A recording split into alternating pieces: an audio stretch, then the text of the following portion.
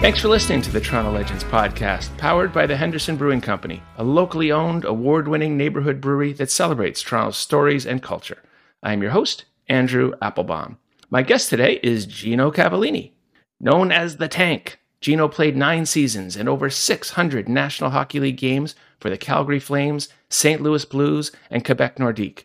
He was also joined in the NHL by his younger brother Paul and was able to experience the very rare pleasure of brothers playing together on the same pro team, which I'm sure pleased Mama and Papa Cavallini even more than the boys. Gino and the St. Louis Blues had some awesome playoff battles against Wendell and our boys in blue and white in 1986 and 1987, but more importantly, Gino is a local boy himself and a real beauty. Welcome, Gino, to Toronto Legends. Thank you for joining me. Where are you and how are you? Thanks for having me, Andrew. I am currently in west suburbs of Chicago, Barrington, Illinois, and we've been here since 2011. I run a local Tier 1 hockey program, AAA hockey program here, and feel like I'm blessed every day going to the work. I'm fortunate to be able to do what I do and help kids along like there were those that helped us along. Well, it sounds to me like you're still on skates. When was the last time? Are you on skates regularly? Yeah, I'm on the ice pretty much every day, every weeknight, and depending on whether we're playing or traveling on weekends. But yeah, I'm on the ice every day with the boys. So I'm guessing if you're still playing alumni, that you must be one of the better players because you still got your skills. There's a difference between skating and running practices and playing alumni. I'm one of the alumni that doesn't move. I'm not. The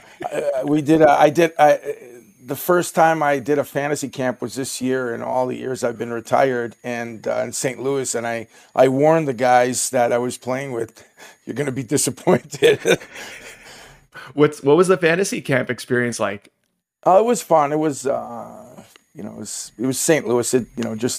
There's a lot of alumni retire in St. Louis. So I hadn't gotten back in, like 11 years, 10 years. So it was fun to get back and see all, Chaser and Hully and, I think Momesso and my brother was there and Tilly. I mean, guys that we played with through the late 80s. It was a lot of fun being around the boys again. And talk about the state of hockey, Gino, in the States. We know it's obviously huge, but because you've had particular experience, St. Louis we hear is a hotbed, Chicago we hear is a hotbed. How would you describe the state of hockey in your parts?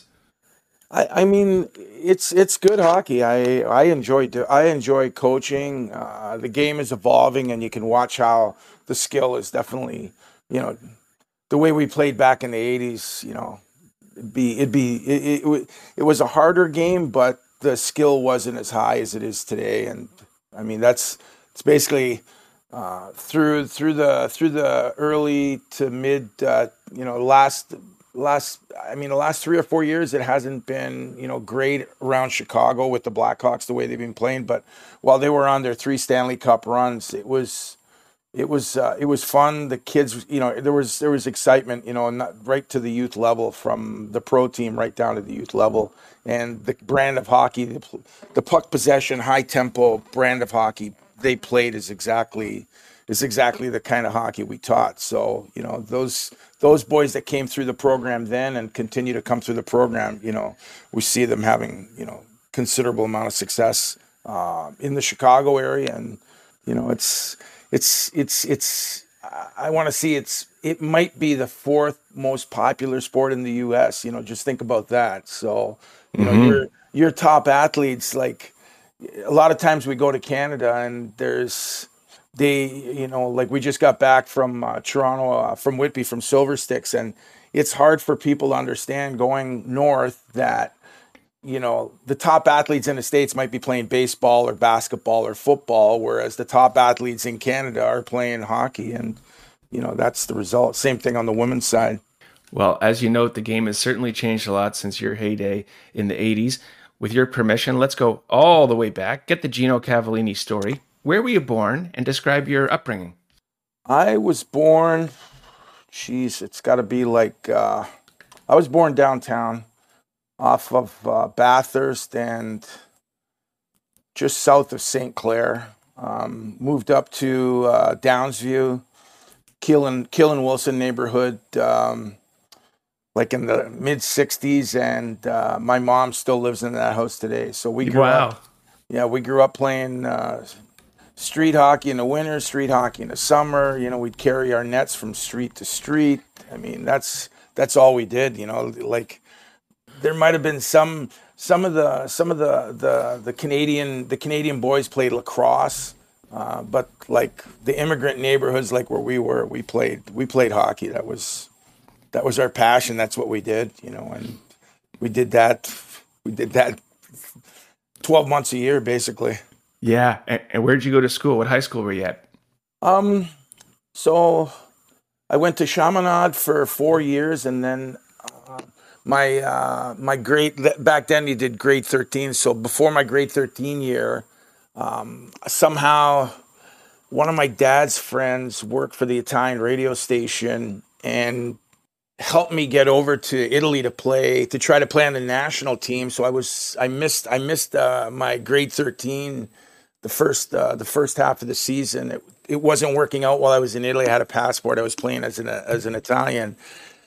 They changed the rules halfway, and I got sent home before Christmas. And I finished playing that year. I finished playing in Junior B up in Oak Ridges, and I think the old Cal Palace is still there. And after that next year, I went and finished my grade 13 at Nelson A. Boylan in Downsview.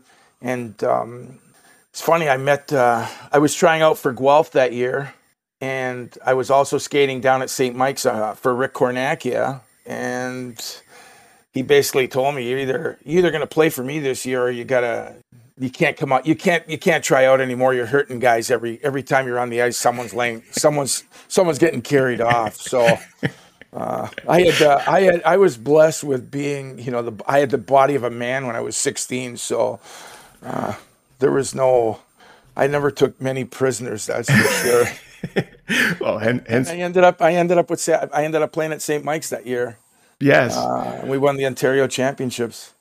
I want to go one step back, Gino. Talk about your parents, and if I'm not mistaken, you were first generation. And was it you and Paul, or were there other siblings? No, it was my brother and I, Paul and I. My mom's still alive. She's from St. John's, Newfoundland, so I've got Newfie blood in me.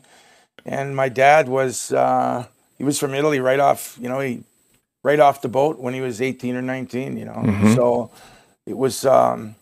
It was funny. The kids today don't, our team was in Whitby for Silver Sticks at the end of November, and some of the families left from Detroit to go to Toronto early, and they needed to skate on the Wednesday. So I called and rented ice from at Ted Reeve Arena, which back then was like a 55-minute bus ride, and I can remember the Calvington. I think it was the Calvington, the Wilson, and the Kennedy. To get there, it's like, today, you think of even kids in Toronto. I mean, you might take the subway or the train to go down to a Leaf game or get into the city, but that was our mode of transportation back then. Yeah. My dad, the only caveat we had is my dad would come from work, so he had the car in the family. So if we were going to get in a fight, it had to be before he got there. Otherwise, there was going to be trouble. Oh, you never heard the end of it the whole way home. Well, you'll be pleased to know, Gino, Ted Reeve Arena is still alive and standing. Yeah. A shout out to my nephew, Ben, and his Dirt Dogs Adam level team. He still play their house league. So as you note, you played a year for the St. Michael Buzzers junior A hockey team, had success there. Following that season, you were offered a scholarship to play college hockey for the Bowling Green State University Falcons. At that time, Gino, was U.S. college a viable path to the pros, or was this more, thrilling your parents that you could combine education with hockey? I mean, back then, if you didn't get drafted, it was like, all right, now what? So, coming out of junior, I was undrafted out of junior hockey. We won the Ontario championships, and there was maybe one or two players that year in the league that had gotten drafted, and it was kind of head scratching, but I went to Bowling Green to get an education. And then, I knew I could always go back and play professionally in Italy if I had to, but not knowing, it was all a new experience. And, Bowling Green, at the time for the Canadians, we didn't know the value of, a Michigan degree or, Boston College or Harvard. We didn't understand that because we just, if I hadn't gone to school there, I would have gone to York University of U of T. So either way, I was going to college.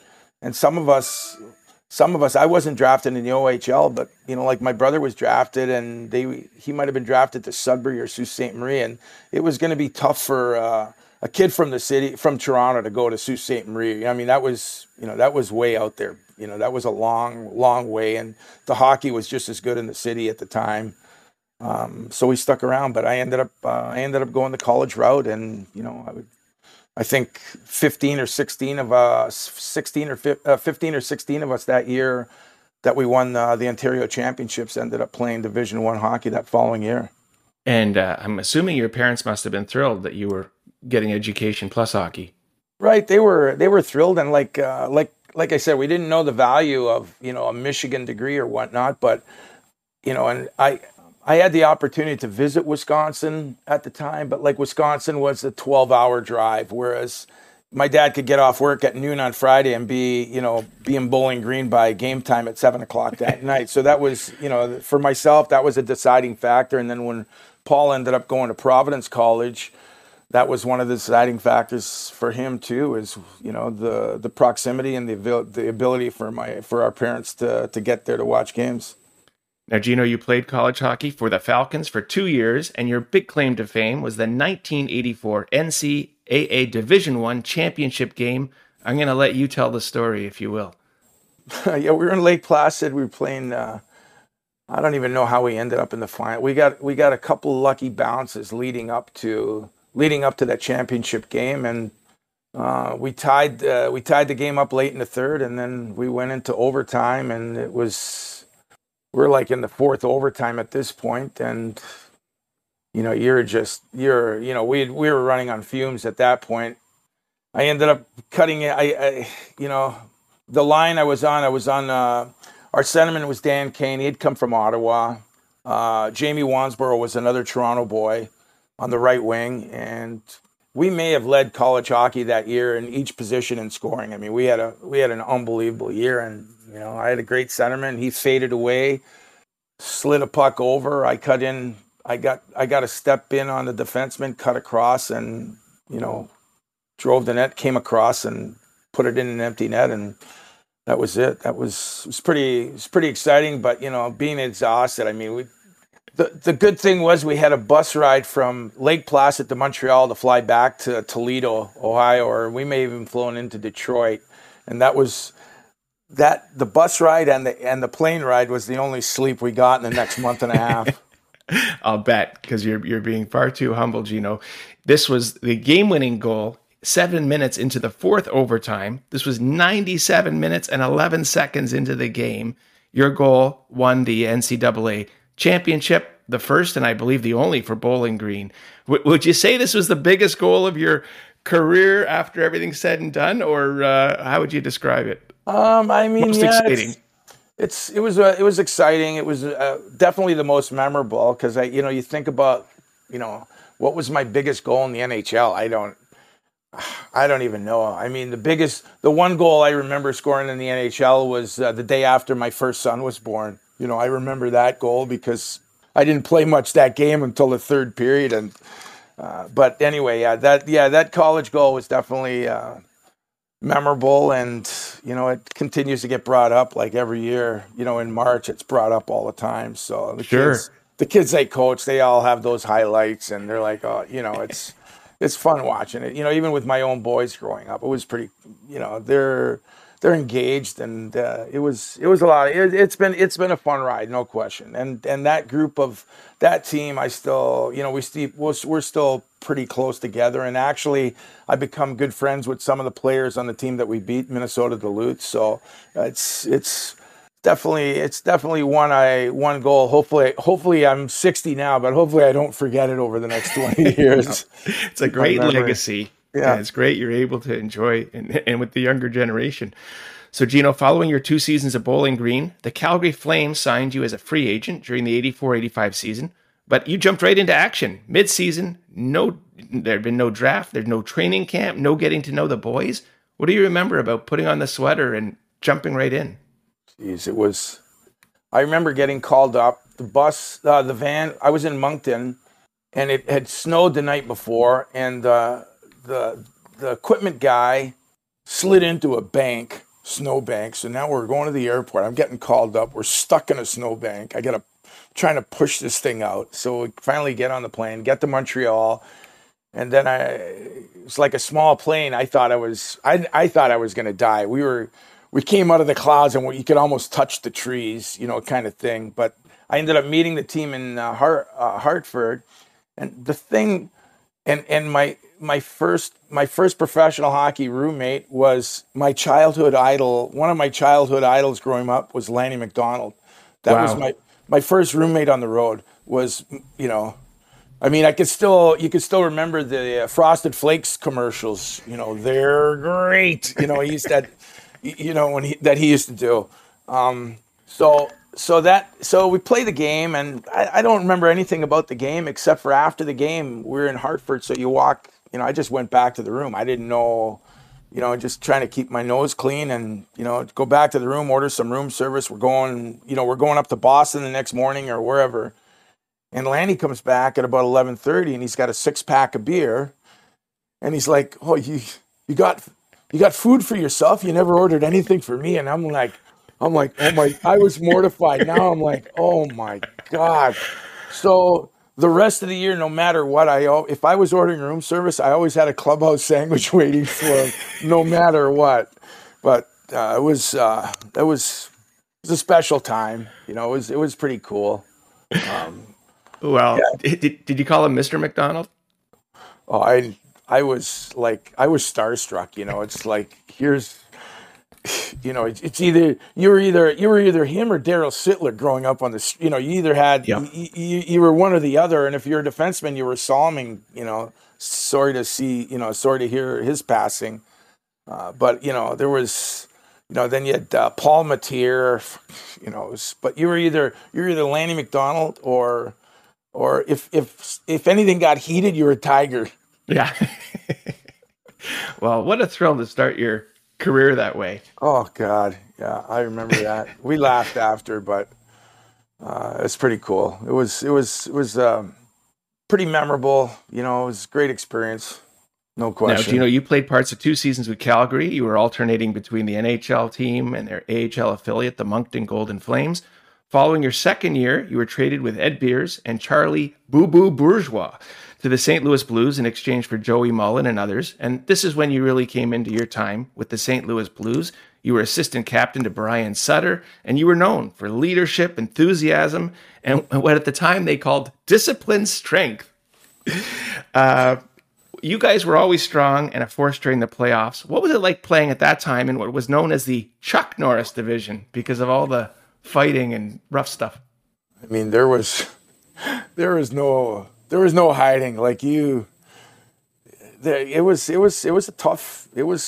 wasn't not everyone's could stomach that division. I mean, it was a tough time to play hockey. I mean, especially like every team had at least a line of 4 or 5 tough guys, like serious tough guys. Like I was big. I wasn't really a fighter. I mean, I could fight. I was stronger. I was maybe ahead of my time in terms of off-ice training and lifting weights. So I could handle myself, but man, we'd gone into St. Louis. Red Berenson had scored, he had that crazy game in Philadelphia back in the 70s where he had, 7 or 8 goals. I don't even know what it was. And like after that, we'd go into Philly and guys would be terrified. Like we had guys on the team that, man, they wanted nothing. I bet you St. Louis went 10 years without winning a game in Philadelphia. And it was, it's like, oh yeah, here we go. Whereas guys like, we had the Kelly Chases, they enjoy it. They love going, they love that. So, and they, all those Western Hockey League guys, they all knew each other. It was like just a regular, okay, let's have a bar brawl and we're going to fight each other kind of thing, you know. Gino, was that what they called the Philly flu? The Philly flu. Oh yeah, we had guys always had the Philly flu going into Philadelphia. Jeez, but it was fun. You know, we enjoyed it. St. Louis was the fans were fantastic. Like I still go to St. Louis and I can walk through a mall and someone will say, "Hey, Gino," you know, people recognize they're big. It's a big sports town and people recognize their athletes there and it's pretty cool. You know, Paul still lives there, so he gets the, "Hey, Gino, how's Paul doing?" Yeah. He gets that all the time. Hey, Toronto, the GTA, and parts beyond. Sign up for a subscription box from the Henderson Brewing Company, where every month you will get the special seasonal release plus 3 other unique tap-room-only beers mailed anywhere in Canada. Available in 4, 6, or 12-month subscriptions, these packs are great for any beer lover, including, yes, yourself. Order now at hendersonbrewing.com or visit their tap room and retail store at 128A Sterling Road along the West Toronto Rail Path. Henderson Brewing and the Toronto Legends Podcast, a great local partnership. In this part, as you know from your hometown, we love our Maple Leaf memories, and you were part of 2 very big playoff battles. Let's go through them if we may. 1986 playoffs, the Norris Division Finals. You, the St. Louis Blues, were heavily favored. The Leafs weren't even a 500 team that season, but it went to Game 7, and you guys won 2-1. I don't know what you remember about the 86 playoff run, or any memories of that Game 7 winning 2-1. I mean, there was that year coming in. Like I didn't know. I mean, I didn't know what a trade. I was a healthy when I got traded to St. Louis. I was a healthy scratch after scoring a couple of goals against Edmonton the night or the game before. So I'm like, man, why? And we're playing them again, and they always wanted size in a lineup. And I look at Eddie and Charlie and myself. We're not in a lineup tonight. So something. Those guys probably had figured out where there's a trade going on. I didn't know. I was so naive, and then you get to St. Louis, and that first year, I mean, we were deep. It was like, geez, and it's funny with Jacques Demers that year. In Calgary, they had a weight room right in and it's still there in the locker rooms because we traveled so much. We're always working out after games and flushing the lactic acid out of your legs and whatnot. You get to St. Louis and we didn't have a regular practice from February on. It was all optionals because we had an older team, and the older guys were like Brian and Bernie Federko, and back then those guys were 29, 30 maybe, like that. You were a relic back then. So we had pregame skates, and like my recollection of that time was Greg Millen was the goalie, and he caught righty, and he'd come from like Peterborough, Eastern Ontario. So he had played lacrosse growing up. Like this pregame skate, Greg Millen's in net. It got to a point where you weren't even trying to score. You're just trying to hit him. Like he would knock pucks out of the air. You couldn't hit him with a puck. Like that's how good he was with his stick. But it was kind of like we never practiced, but the guys came together and there was no quit. I mean, we were deep. We were 4 lines. It's not like we had 2.5 lines. I mean, we had 4 number 1 lines back then, and we could play. We had Bernie Federko, Dougie Gilmore. Dougie Gilmore was a checking. He was if you played with Dougie, that was the checking line. He played against all the top guys. Like think about. I mean, he may. I may be wrong, but he may have 1,000 points in the NHL as a checking as a checking centerman kind of thing. Yeah. Right?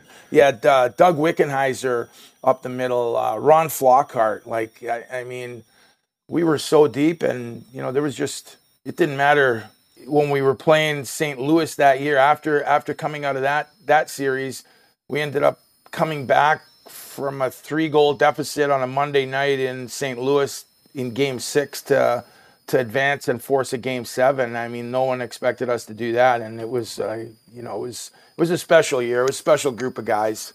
Well, I'm glad you brought it up, Gino, because in that 86 playoffs, in the series against the Leafs, people will be shocked to know that St. Louis's leading scorer in that 7-game series was a 22-year-old by the name of Doug Gilmore. Oh yeah. Another of your teammates on that St. Louis team in 86 was future Leafs captain Rob Ramage, as well as Mark Hunter, who later built the London Knights into a powerhouse, and he kind of gets a lot of credit for the drafting of Mitchell Marner. The next year, Gino, 1987, Norris Division semifinals. Neither team, the Blues nor the Leafs, had a record above 500. In this 7-game series, 3 of the wins came by 1 goal. You were the second leading playoff scorer after Bernie Federko, who is in the Hockey Hall of Fame, and by the way, primarily a St. Louis Blue, the first one to be inducted primarily as a St. Louis Blue into the Hockey Hall of Fame. The 1987 7-game series, you want to talk about a little about that? And I want to ask you about a key play that you were involved in.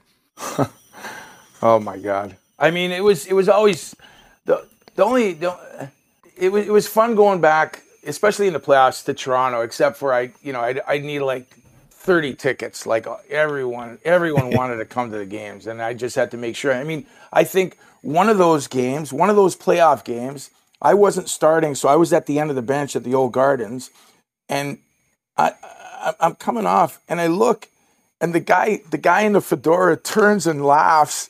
It's my father-in-law sitting right next to me on the bench. My in-laws got, there was like 6 seats or 8 seats between the benches, and my father-in-law and my mother-in-law were sitting right next to the bench. And that's the, we had no idea where they were, what the seats were. My father-in-law was sitting right next to me. But that series was physical, on the verge or on the cusp of being violent. Like I remember in a check, I remember getting a high stick in the eye, and I came back after the first period, or, I got high sticked, went to the locker room, and I couldn't see out of my right eye. It was, my eyes are open. I'm looking in the mirror, and I can't see anything. And I'm like, oh, your whole career flushes and, just rolls right in front of you, because and by the time we're getting ready to go, and I never said anything to anyone, by the time we're getting ready to go back on the ice, they put a visor on my Jofa. And, by the time I got back to the ice to start the second period, I could see again. It's just like things like that. Like, there was no, you're playing hurt no matter what. Like back then there was no nights off. I mean, it was everything, and we were, I still have my first NHL contract. I mean, I think I might have been making $65,000, in the NHL back then. I mean, it was not, we were playing for the love, just we loved the blood sport. It was a blood sport to us, and we loved doing what we were doing. And, we had no idea, but, we were thought, we didn't know any better. But it was, there was no pussyfooting around in those games, that's for sure. Well, I'm so glad that you were able to take the time to join me. You're a really good guy, because the history of us getting together is that I had interviewed for this podcast Ken Reggett, who was, during my wheelhouse years of the Leafs, Alan Bester, Ken Reggett were the goaltending tandem. And we spent time with Ken Reggett talking about his biggest save of his career. And it happened to be against Mr. Gino Cavallini. And so I appreciate you coming on, because now I want your take on it. So if you don't mind, I'm just going to set this up and we'll see what you remember. It's called The Save. So in this 1987 playoff 7-game series, it was a pivotal game 4. You guys, the Blues, were up 2-1. You could have put a stranglehold on the series. And in the last minute of play, Ken Reggett made a game-saving, spectacular save. It was a dramatic glove hand catch on a blistering 35-foot slap shot by you, Gino Cavallini. Asked after the game if he saw the shot, Ken Reggett said, "I only had one eye open." And your coach, Jacques Martin, said after the game, "In the final analysis, Gino got the shot we wanted, but the Toronto guy made it impossible stop." There's an amazing photo of Ken Reggett dramatically flashing the leather. Gino, what do you remember about that play? I can't remember. I can't remember who gave me the puck, but like, I wasn't the fastest. I wasn't, I didn't have the highest hockey IQ, but I learned early on, make sure, especially, and I try to teach this today too. Like, you're in the offensive zone. The whole essence of being a forward is to score, right? So, and I tell my kids every day, if you're not ready for the puck in the offensive zone, you're not playing hockey. Like, if you don't know where the puck is and you're not ready for it. So I made it a point, like when I played, especially in the offensive zone, you got to be ready, no matter what, and, get pucks off, get yourself in position. And whether, it didn't matter who I was playing with, a lot of times that year, just trying to think, it might have been Dougie, it might have been Bernie. I don't even know who gave me the pass on that, but I was just ready and freaking hammered that thing. And but back then, I mean, if you look, I can't remember if that's one of the there's two saves like that where where I'm involved in. How far out of the net, Reggett might have been, almost at the circle, at the bottom of the circle. Like back then, the goalies, the goalies stay pretty much where they're at now because of the equipment and everything's changed. But, back then, if you put your head down, when you took your shot and you finally put your head up to look, like the goalies might have been right in front of you. Yeah. We were like cats out there, So it was, it was one of those where could have been the hero. It could have been the hero. Well, it really was a dramatic play. And Ken Reggett now runs a sports bar. He's near Pittsburgh. Have you ever had any time to interact? Have you ever met him or discussed it since? Never since. Okay. That would be something we just you just laugh at those things. Sure, it's amazing. But then there was that other play. I don't know if I tweeted back where Salming slashes me as I'm driving the net, breaks his stick on my leg, and then I follow through, and it was like blow Reggett up. His helmet goes up, and then we just kind of pick each other up. And like, all right, good hit, good play. You don't even see that anymore. On that note, Gino, as you mentioned, it was very recently. Unfortunately, Boreas Salming did pass away from ALS or Lou Gehrig's disease. I did want to ask you, any memories in particular of playing against Boreas Salming? Oh, yeah, he was another one where, we idolized him on the street. If you weren't Lanny or Daryl, you were him or Paul Materi. I mean, he was the guy you wanted to be like, and playing, he was a warrior. Like that one play was indicative of how he played. Like he was not, and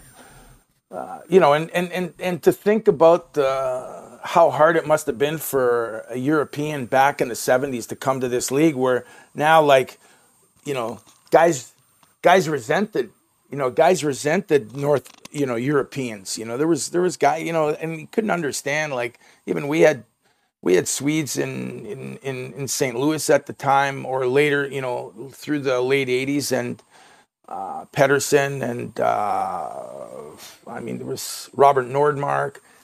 For Salming to do what he did back then, and the kind of game he played right to the very end, like even when he was finished in Detroit, it was like hopefully, like, okay, you think about, okay, you're up next, and you're trying to see who the next defense pairing is, and like, oh my God, this is like.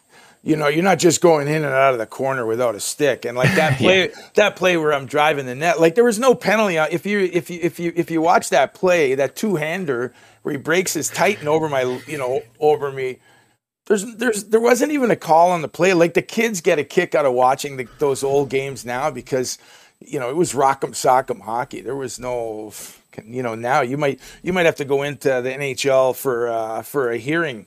For a play like that, you could get suspended for that kind of play now. But he was a fierce competitor. He was one of those players that was always, it was tough to play against because I grew up idolizing this guy. Now it's not like it's not like you're on the same team. Like you're playing against one of the guys that you had his jersey growing up. So, but yeah, it's amazing. It was sad to see him go. That's for sure.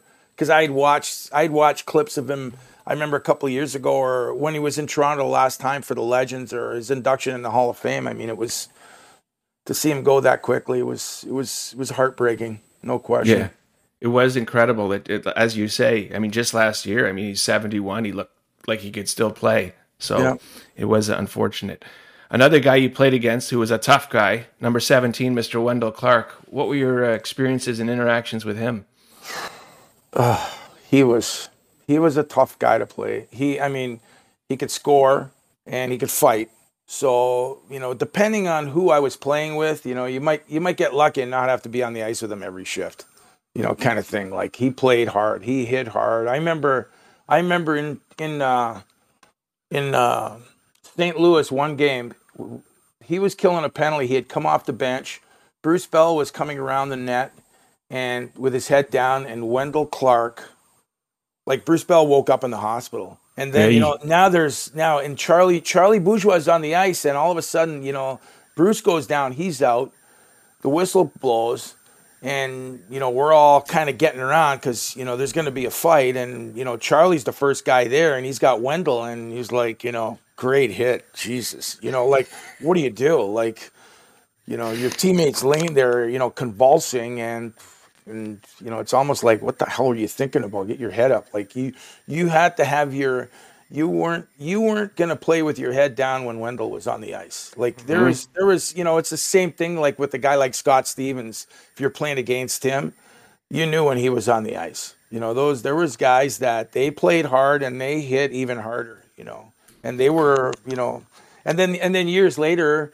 My one of my roommates when he first broke into St. Louis was Kelly Chase, and Kelly Chase and Wendell were like best friends. So we got to be really good friends. I can remember leaving Maple Leaf Gardens with Kelly, and my mom was walking next to us and my dad were walking next to us at the time.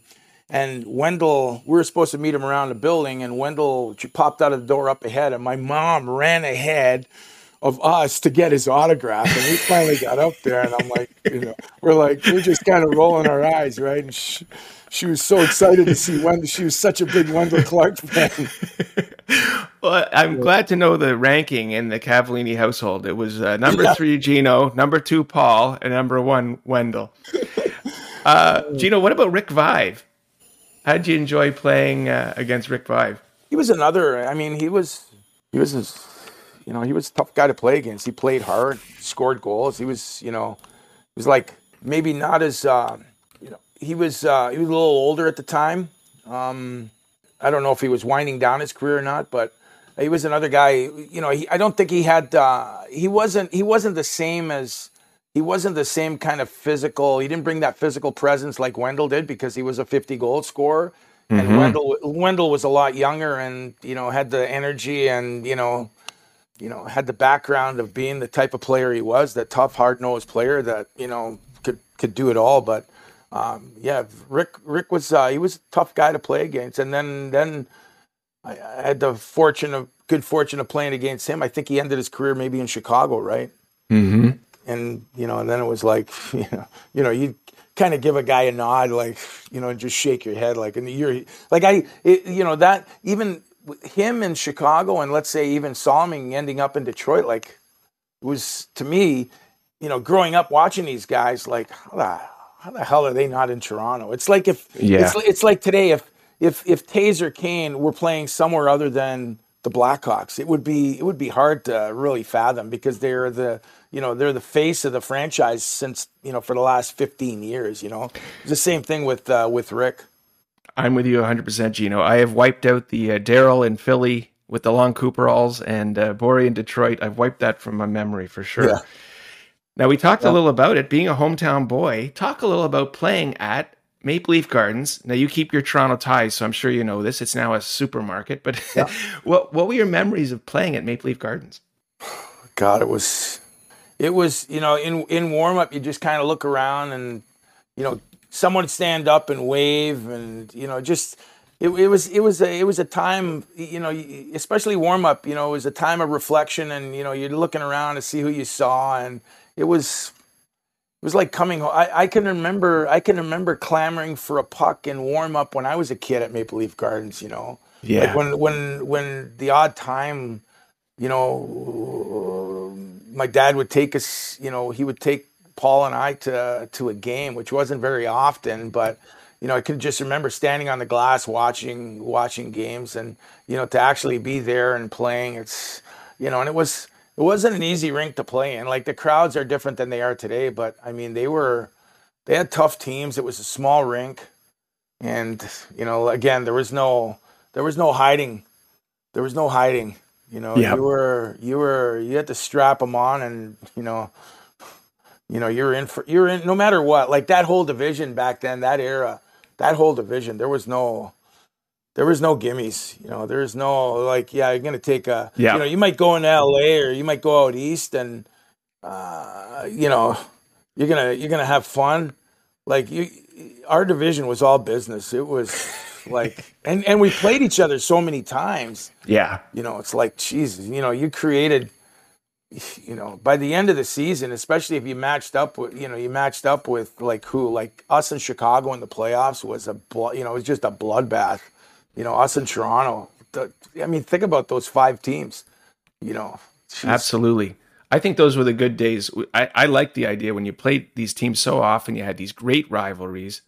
I want to talk, Gino, about your brother, Paul. A lot of players, they only dream of the opportunity to play in the league with their brother, let alone on the same team. What was it like to play with your younger brother, Paul, who himself played over 500 NHL games?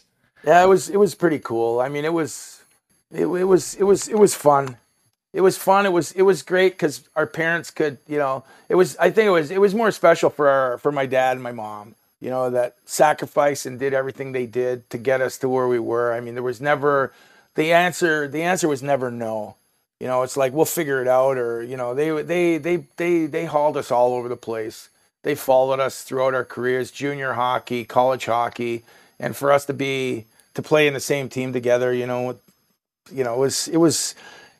Yeah, they would drive this, they would look at the schedule and pick up a game in Detroit, pick up a game in Chicago, come to St. Louis for a couple of weeks, drive back, and, like on a Sunday night, drive through and watch a game, a Saturday in St. Louis, Sunday in Chicago, and drive home. I mean, it was pretty cool, get to Buffalo, get to Montreal, they would, and then, back then my dad had, he had one of those satellite dishes that you see at Nassau now, like those 16-foot diameter satellites in the backyard.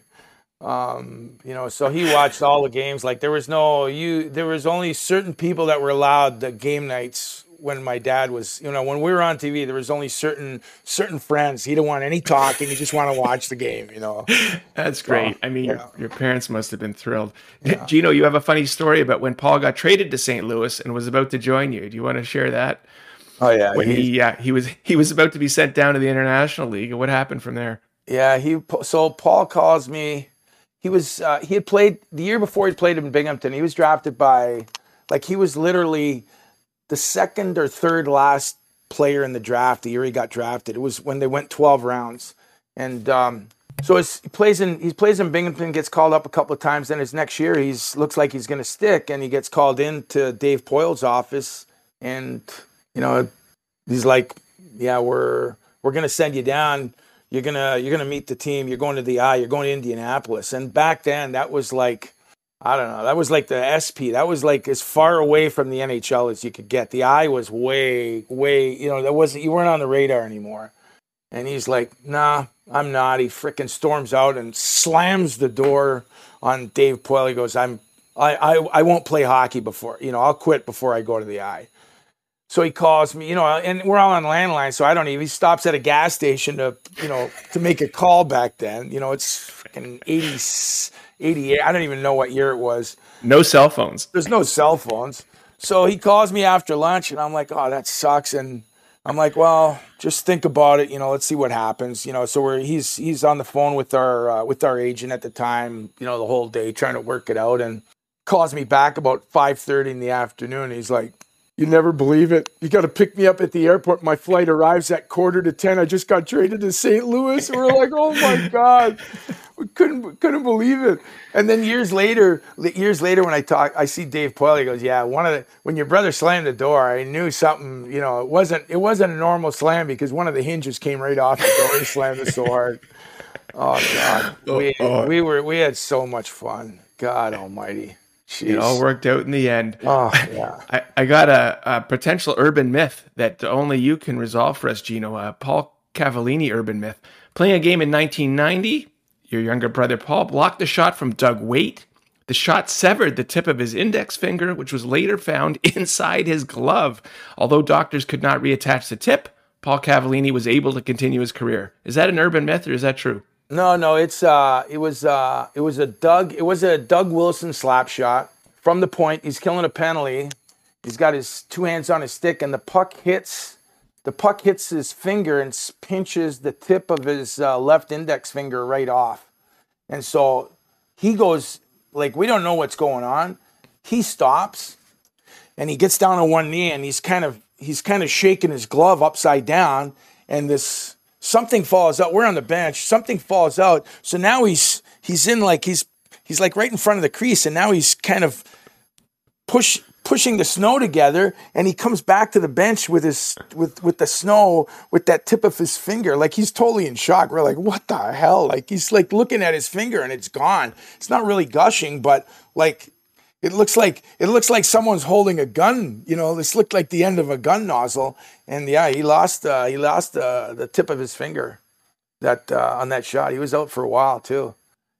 We call it the tickler now. When he goes to shake your hand, he's got a little bit of a fingernail that grows back, and if he shakes your hand, you get this little thing rubbing against your palm of your hand, tickling you. Well, all's well that ends well, but at the time it must have scared you guys. Oh God! And then his first couple of games back, we're in Calgary, and I think it was like this. Ronnie, maybe it was Ronnie. So some guy in Calgary, they're getting in a scuffle right by the benches. And the guy's trying to grab his hand. He's trying to grab his bad hand. And I freaking lost it. Guys are holding me off. Guys are holding me from the bench. And I was able to grab my helmet. I had my right hand free. I grabbed it was my Jofa. And I'm hitting this. All I can do is hit him. We got so many arms grabbing us. I'm trying to pound this guy with my helmet. Like, if you can imagine that. Like, the guy tried to grab his hand that he just lost his finger on. Like, come on, seriously. You do not mess with the bigger brother. No. I protect my brother Lawrence the same way. I've had to come to his aid so often. It's unbelievable. Right. Gino, you finished your NHL career with Quebec. You spent a few seasons with Milwaukee Admirals of the International Hockey League, more in a leadership role, although you put up big numbers. You then completed your career in Europe, playing primarily in Germany and Austria before you retired in 2001. How did you enjoy playing in Europe? I loved it. I absolutely... It was when I first got there in August, and my first year over there in Germany. And I remember calling home, telling my wife's, asked me, how's it going? I'm like, yeah, these guys are unbelievable. Like, the skill was great. They're fast. I mean, the hockey was really good. And I thought I was over my head until we started playing games. And, you start understanding the reason they got me there is because these guys are like the best player on our team. This Polish Jacko Placha, I think he coaches over their Polish national team. He unbelievable skill, but never take the puck to the net. Whereas it took me a little longer to get there. But you start understanding why they need you, and I was over there to score goals, but I used my size. The first time I played a team, I'd make sure I run some guys over to make sure I gave myself room. And then, and so some of the rinks you went into, like in, I played a couple of years in Villach, Austria, where they didn't have glass. They had the boards were like higher, and they had chain link fence. Oh my goodness. But to my advantage, when I was going in against some of these Austrians or we played against a couple of teams from Slovenia, I'd go into the board screaming at players the first time we played and just scare the shit out of these guys. And the fans would eat that shit up. So I just, I loved it. It was a lot of fun. It was a lot of fun. Like in Landshut, my first year in Germany, my centerman was Mike Bullard, who his last place, he was in Toronto, and then I think he had been in Philadelphia before he went to Europe to play. I played with him in St. Louis. So, you got Bully. He was a 50-goal scorer in Pittsburgh, in Calgary. And then you get over there and you see all these Wally Schreiber and, there's these Canadians that just opted not to go to the minors early in their careers and went to Europe to play and, had been over there. Those guys had been over there in Europe in the 80s making more money than guys in the NHL were making. Wow. It was crazy. We'd always, another guy from Calgary was this, I remember we used to have conversations. He's like, oh, I wish I had your career. I'm like, I wish I had now I'm in my late 30s. I played, and this guy's played the same amount of time. We broke in the same year, except for he's made enough money that he can retire comfortably. Yeah. And I'm still playing because, we didn't we never made any money. You know, at the end of the day, like it's great to have played, but you know, you got to support yourself and your family. And this guy had just it was a lot of fun over there. It was a lot of fun.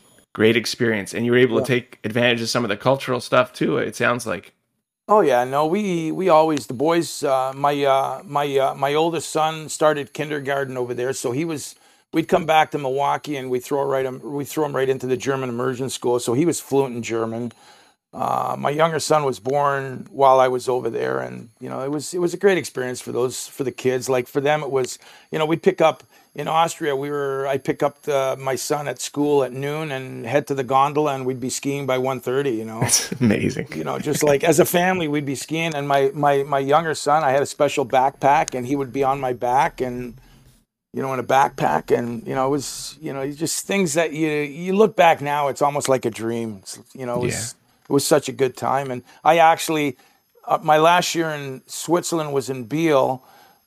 It wasn't, the boys were getting a little older, and I think they had more they had more friends back home. I was 39. I had just signed a 3-year contract to go back, and my wife and my kids the boys didn't want to go back, and June 28th, 2001 was the last day. I worked out that morning when I came home. I told my wife, I'm not going, I'm retiring. I just decided to retire. I didn't want to, the boys were at an age where they were a lot of fun to be around, and I didn't want to miss that and go over by myself. So that's when I retired. You've been so great with your time. I do have a bunch of loose ends I want to cover with you. With the internet, of course, you can track everything. Apparently, Gino, you had 45 NHL fights. Who was the toughest? Do you remember? I mean, Probert was not an easy guy to fight. The toughest, I think, was there's two guys. So my brother Paul's in this is a funny story. Paul's in Binghamton at the time, and he's kind of they're playing Boston's farm team, and Jay Miller's on the other team, and Jay Miller drops a stick and he goes to pick it up, and Paul nudges it away. And he goes to pick it up again, and he nudges it away. And then Jay Miller just drops the gloves and beats the shit out of Paul, right?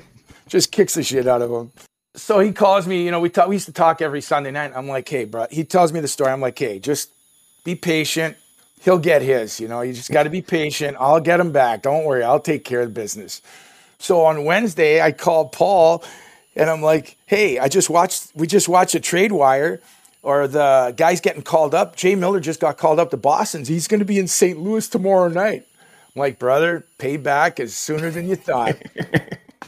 So we start the game, and it's like 5-6 minutes, few shifts into the game. We're finally on the ice together, and I drop the gloves. And I don't know what the hell I was thinking about. Like, I had no idea who this guy was. I got hit. This guy he hit me with so many goddamn punches. I went to throw a punch, and it was like, bum. Like, oh my God. I finally grabbed his arms again. I went back, go to the locker room, and Jacques Demers comes in after the period. He goes, hey, we got guys that can do that. You don't need to be doing that. And I'm like, all right, yeah, okay. I get it now. So my brother, I get home that night, and, he's waiting by the phone because they may have watched the game on a satellite or whatever. And he's like, well, how'd it go? I'm like, we took care of business, brother. He's like, really? You beat the shit out of him? He goes, I don't know if I beat the shit out of him, but I think he broke his hand on my face. You are a legendary big brother, Gino. That's fantastic. And the other guy was Joey Koser. Yeah. Oh my God. And Joey Koser just fought Jim Kite in Detroit, and, hit him so hard that Jim was, that may have been the decline of Jim's career. So he comes into St. Louis, and my brother's like, hey, I'm trying to get, I'm fighting now to get in the lineup. He goes, don't do anything stupid. That guy ends careers. So something happens. He's on the ice. Koser and I drop the gloves, and I can hear Paul. I'm holding on, and this guy's strong. I'm like, holy shit, this guy's freaking strong as a bull. And I can hear my brother, I can hear Paul, don't let go. And I'm like, shit, I just can't dance around. So I let go of his left, and I go to throw a punch, and the same thing was like, pop. I'm like, holy fuck. I finally grab his arms again. And we're right. They sent us off the ice. So I'm in the locker room. He comes in after the first period. He's all pissed. He's throwing shit. He's pushing me around. He goes, "What are you doing? I told you not to fight that guy. He ends careers. This dummy. Sometimes you got to listen to your younger brother." I'm like, oh my God. And, like with Jay, I saw Jay a couple of years ago. I saw him at a golf outing here in Chicago, Savard's outing. He was really good friends with Gretzky. And I told Jay the story about him, and he laughed. And the same thing, we went to Kelly Chase at an outing, something in Saskatchewan one year, and I flew with Joey from Chicago to Saskatoon. I told him that story. Oh my God! And then you're sitting next to and I got big mitts. This guy I don't even know, he had like pile drivers for hands. I don't even know what the hell I was thinking about. I'm surprised they even had hockey gloves that fit his hands.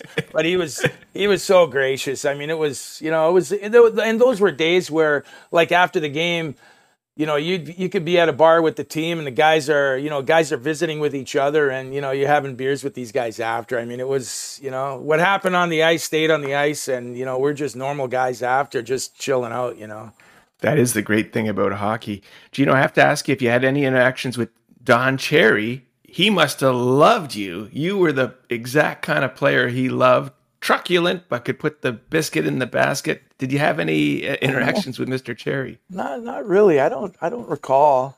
Over the years, I don't remember. No. I want to ask you about any teammates you keep in touch with. It sounds like you keep in touch with the alumni, and the last time you were kind of recognized, and it sounds like you're alluding that anytime you're in St. Louis, they still remember you. How does this all tie in with what you're doing today at Chicago Mission? You're a guy who's been there and done that. How do you inspire these younger players to take the right path?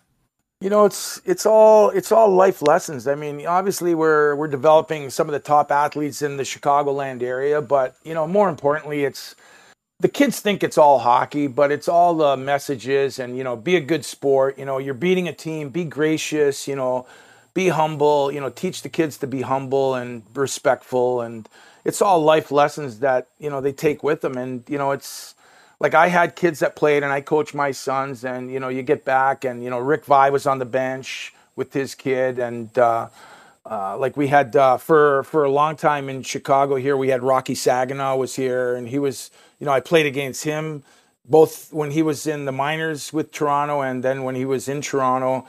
There's, like at our club, I got Michael Pavanka, Adrian Aucoin, Michael Roosevelt. We've always got pros that have come through with kids and, gotten involved. Steve Dubinsky. And you see the same thing. You go into Detroit, like now in Detroit, the birth year that I coach, a Pee Wee minor birth year, Chris Osgood's the coach on the other team.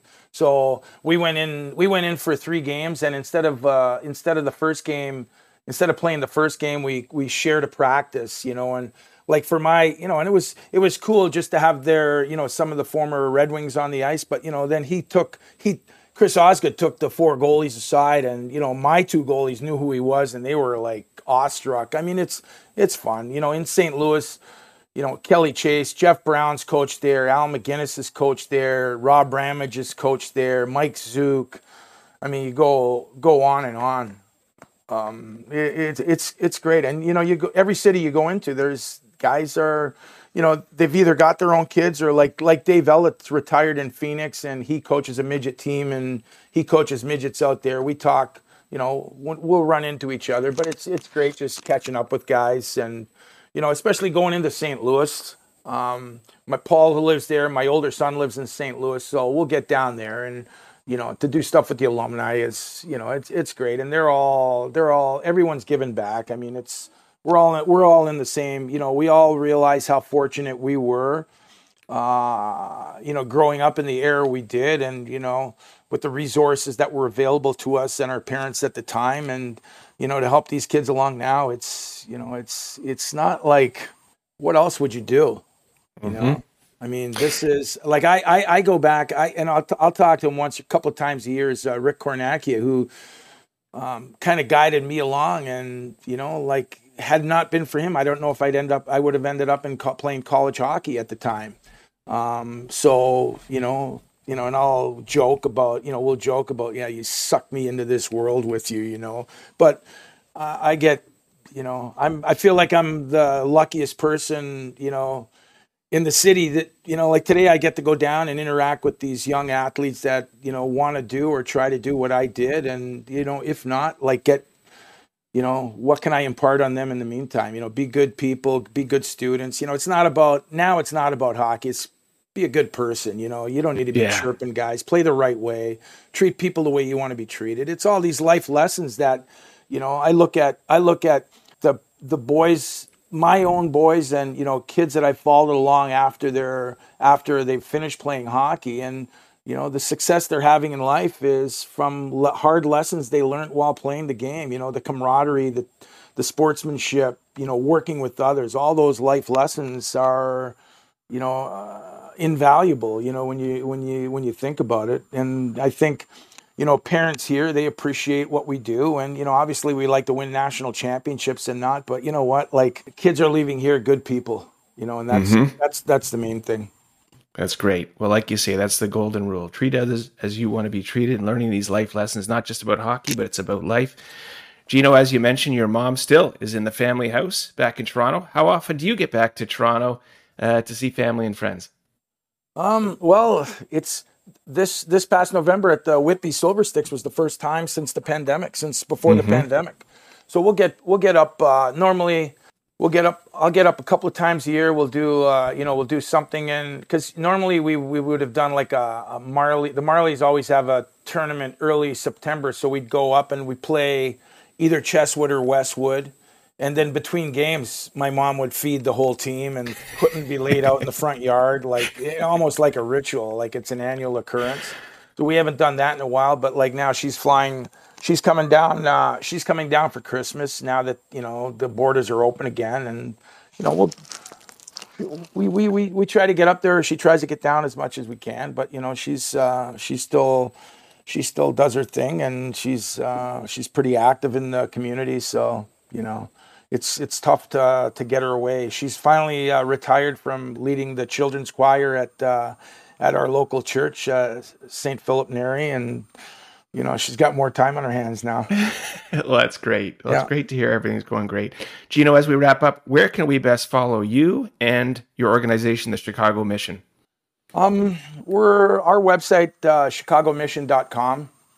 We have social media, Facebooks, Twitter, Instagram. Usually we'll end up at nationals, so we'll have a team at national championships at the 3 girls and 4 boys levels every year.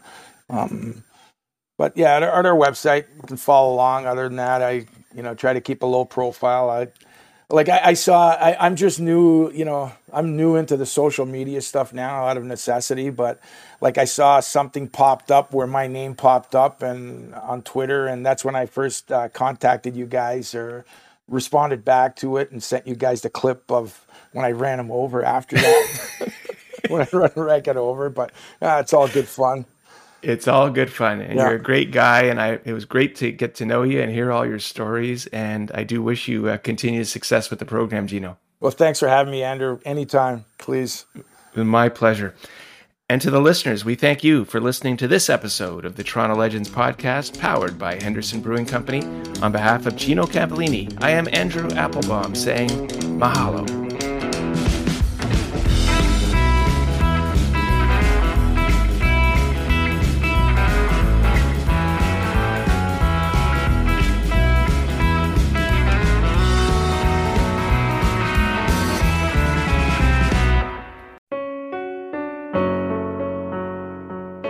Hey listeners, I'm Christy. And I'm Melissa. And this is Buried Motives, where we dig deep into the details of some of the most gruesome dirtbag murderers.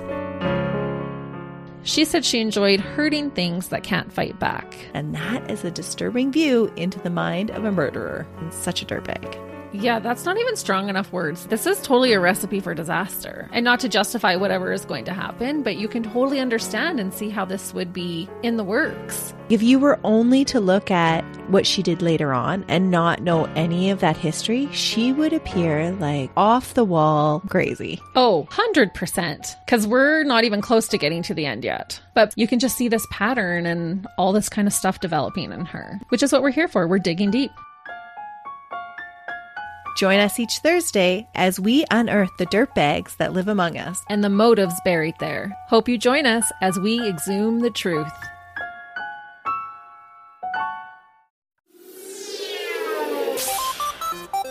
Hi, I'm Steve Yerko. And I'm Tara Sands. Now available from Maji Media is our new podcast, 4 Kids Flashback. 4 Kids is the company who brought you the English dub of Pokemon in the late 90s and so many other shows like Yu-Gi-Oh!, Shaman King, Teenage Mutant Ninja Turtles, Kirby, the infamous One Piece dub, and so many more. We'll be talking to the people who worked at 4 Kids. Actors, directors, writers, editors, producers, engineers, you get the point. And hopefully get the answers to questions both you and I have about the company. I actually worked there as a voice actor on some of the shows. And I was a kid watching the shows and remember way more than Tara does. And thank God for that.